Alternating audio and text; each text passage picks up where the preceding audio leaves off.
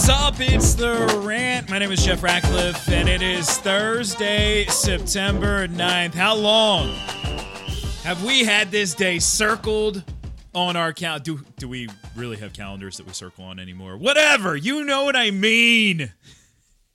It's a big day. The NFL season is officially kicking off as of right now in about 5 hours. I'm recording this on Thursday afternoon. Wanted to make sure I got some injury reports here just to be safe. So sometimes the pod will come in the morning, sometimes before I do the radio show, sometimes during the season will come after. The days that we need it the most, probably Tuesday obviously is the day we need it the most for waiver wire. I'll try and get that out as early as possible for you. On Thursdays, though, we will talk about wide receiver cornerback matchups on this podcast and maybe a player prop or two for Thursday night football. I'm hitting all the overs on Leonard Fournette's rushing yard props. It looks like the sports books are Ronald Jones truthers.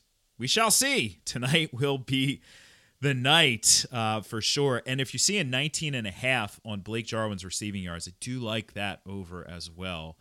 I think he's going to be surprisingly a little bit more involved. Nothing more than a 3 for 32. No, don't run out and pick him up if you already have somebody else. But a little bit more involved than I think the books are giving him credit for. Anyway, other than that, though, we had a little bit of a scare with Chris Godwin. No worries on that front. No worries for anybody. Everybody's going to be playing in this one. Very, very excited for this to all kick off. But let's dive into wide receiver cornerback matchups here for Week 1 fantasy football. If you aren't familiar, we do have the wide receiver cornerback matchups tool and the shadow index, two separate tools there for your research purposes.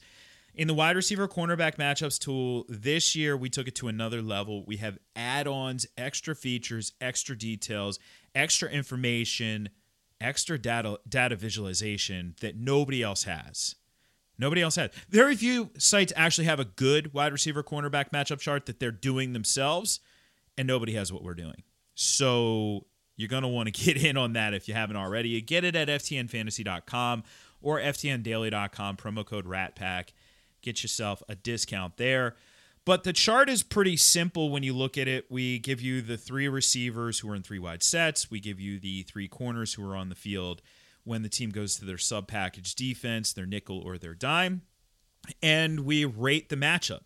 In most instances, I'm assuming that the receiver will see some combination of all 3 corners, not just the corner he's lined up across from on the matchup chart. The only time that I expect that to happen is if there's a shadow situation. And even with shadows, it's nowhere near 100%. It's not backyard football, right? And sometimes the receiver will get in a spot where he avoids the coverage of whoever's been traveling with him, and that happens. That happens throughout the course of a game. But regardless, I distill all that information down for you into a matchup grade, 0 to 100. Nobody gets 100, nobody gets a 0, but 0 is terrible, 100's amazing. Devontae Adams is pretty darn close. It's about as close to 100 as I've ever seen, and I'll talk about that matchup in a minute. And you can use that to gauge the overall strength, not only of the matchup, but of the player. The better the player, and that's part of the thing with Devontae Adams, he's really stinking good. That gets factored in. So it's not just, sometimes in the past, years ago, we would say Devontae Adams went up against a really good corner, like Devontae Adams against Jalen Ramsey. People would legit use that information to talk themselves out of a good corner, or a good wide receiver, that is. And, Devontae Adams against Jalen Ramsey, okay, it's not anywhere near as good as what this week would be, but you don't ever bench Devontae Adams. DFS, maybe you fade him, but you don't bench him in season long. And I think that's also important. I'm talking to 2 audiences on Thursdays on this show. I'm talking to a DFS crowd, and I'm talking to a season-long fantasy crowd. Those 2 audiences are very different. If you're in season-long fantasy football leagues, there are certain players you're just never going to bench. You just don't bench them. You don't overthink it and outflank yourself. In DFS purposes, though, there are players, no matter how good they are, that you can fade. Absolutely. So, for example, this week I'll talk about in a couple minutes, somebody like Allen Robinson. You're not going to bench Allen Robinson very likely, unless you're absolutely crazy loaded in season long. You're not benching him against Ramsey. Yeah, it's not fun, but you're not benching him. In DFS, I'm not playing Allen Robinson. You kidding me? You kidding me? All right, so let's dive into the matchup upgrades. I mentioned Adams. I do think there's a good chance he sees a shadow from Marshawn Lattimore, and that's a good thing. Marshawn Lattimore had a very good rookie season, pretty good second year. Third year started to decline. Last year, the decline fully set in. He allowed 8 receiving touchdowns in his coverage, and sometimes those receiving touchdowns aren't necessarily the corner's fault. You can't really place the blame squarely on the corner, but a lot of these instances you could. I think Adams is going to have his way. I also think Julio Jones and A.J. Brown. Are you kidding me? You kidding me? Against Arizona? Arizona this year, on the outside, Patrick Peterson's gone. So we have Robert Alford, who has not played football since 2018. That doesn't mean he can't be good this year, but I'm not counting on it. And then Marco Polo Wilson. That's not really his middle name. Marco Wilson on the outside from Florida, 4th rounder. They're going to have their hands full with 2. I mean, talk about very well-named team. These 2 dudes are big. A.J. Brown and Julio Jones. Titans. Just fits. I love both of them this week. I love Justin Jefferson and Adam Thielen against Cincinnati. William Jackson is gone. He was their best corner for the last several years. Now you have Chidobe Awuzie and Eli Apple. Awuzie, 15.8 yards per catch last year. I love the potential to just burn him. And Eli Apple didn't play. He might only played a game last year. But in 2019, he allowed 14.4 yards per catch. So yeah, giddy up with that one as well. Got a couple more upgrades to get to here. A couple, very interesting players and a revenge game. And then we will dive into the downgrades as well. Before I get into the remaining upgrades, though, I think it's about that time. It's about 7 minutes into the show. So let's take a quick break, and then we'll do some more matchup upgrades at wide receiver.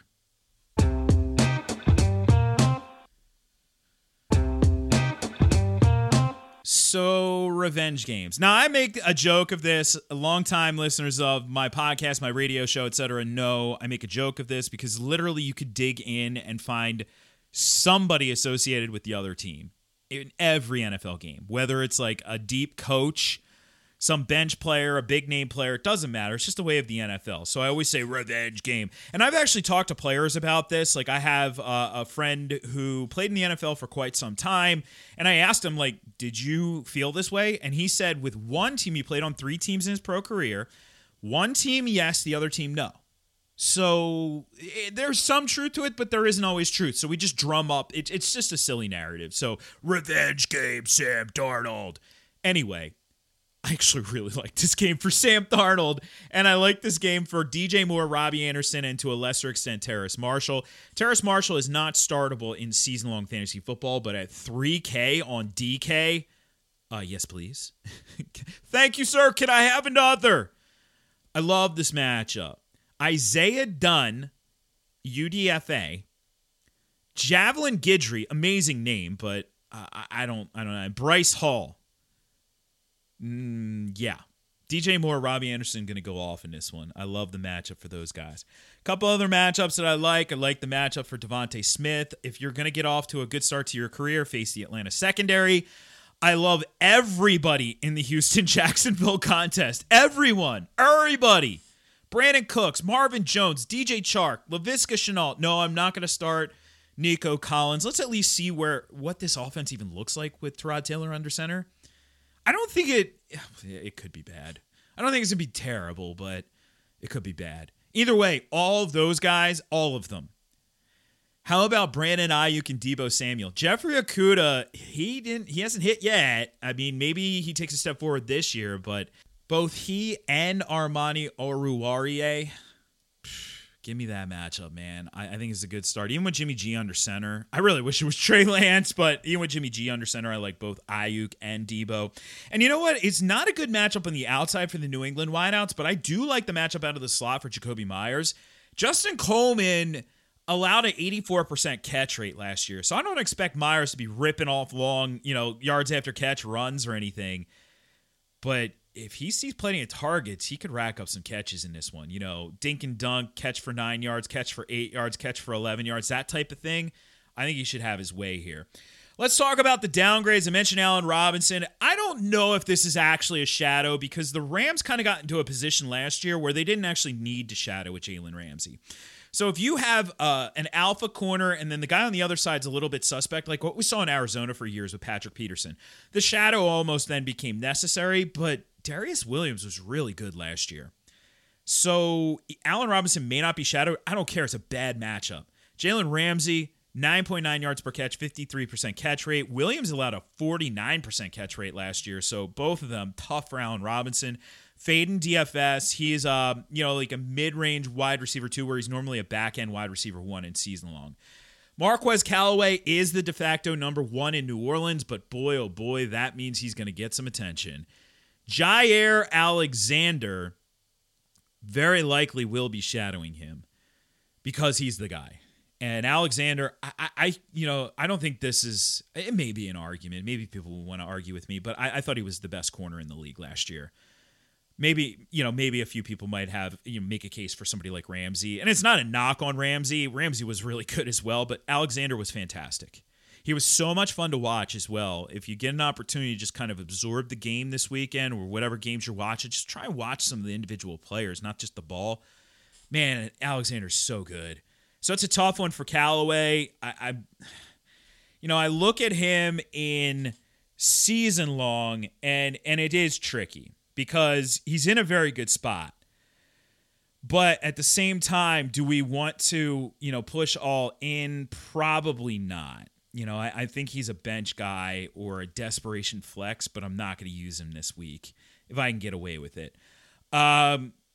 Cortland Sutton and Jerry Jeudy versus the Giants. That is a very good secondary. I mean, they added Adoree Jackson to an already pretty good secondary with James Bradbury. James Bradbury was kind of a breakout last year. He moves to another team and really starts to flourish. 56% catch rate, 15 PBUs, that's pass breakups, 3 picks on the year, and then getting Jackson in there, man, that's tough for Sutton and Jeudy. Back-end wide receiver 3s for me in season long. If Kenny Golladay does play, it's a tough matchup. I think Denver, not only is Denver maybe the best secondary in the league, they're also the deepest. Like, in theory, they don't even need to use Patrick Surtain in week 1. That's crazy. But they don't even really need to use him. That's how deep they are. Tyrell Williams is the clear top wideout in Detroit, so you're probably going to get shadowed by Jason Verrett then, and that's tough because Verrett was fantastic last year. Even as old as he is, but he was so banged up for so long that he doesn't quite have the wear and tear of a player of his age. Played really well last year. Henry Ruggs could get off to a slow start. If he does, just realize who he faced. He's facing the Ravens on Monday night. Give him the benefit of the doubt. Throw him the freaking bone, okay? And don't be like, I got to drop this guy. A couple neutral shadow situations. DeAndre Hopkins could see a shadow from Jack Rabbit Jenkins. Yes, that's what his name is now. It doesn't move the needle for me in either direction. Calvin Ridley should see his share of Darius Slay, another one that doesn't move the needle for me. Ridley's going to see heavy volume. And then the Miami wideouts, basically anybody who faces New England is going to see shadow coverage because that's just the way that Belichick runs that defense. We will not have Gilmore in this contest. So, again, it doesn't really move the needle in either direction for me in that contest. So there you go with the wide receiver cornerback matchups. Also wanted to point out that tomorrow over at ftnfantasy.com, my weekly write-up of every game, that is called The Report. Did things a little bit new and improved this year.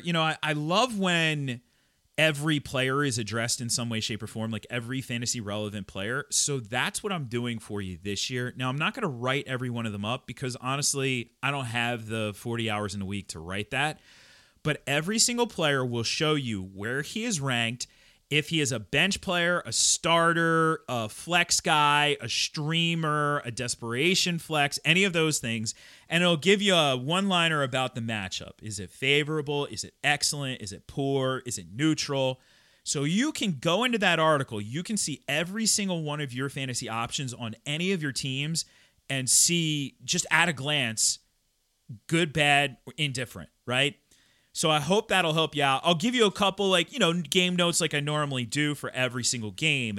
But this way, every stinking player will be covered in that article. So there you go. Keep your eyes peeled for that. If you're not already a subscriber, that will be behind the paywall, so you got to be a subscriber.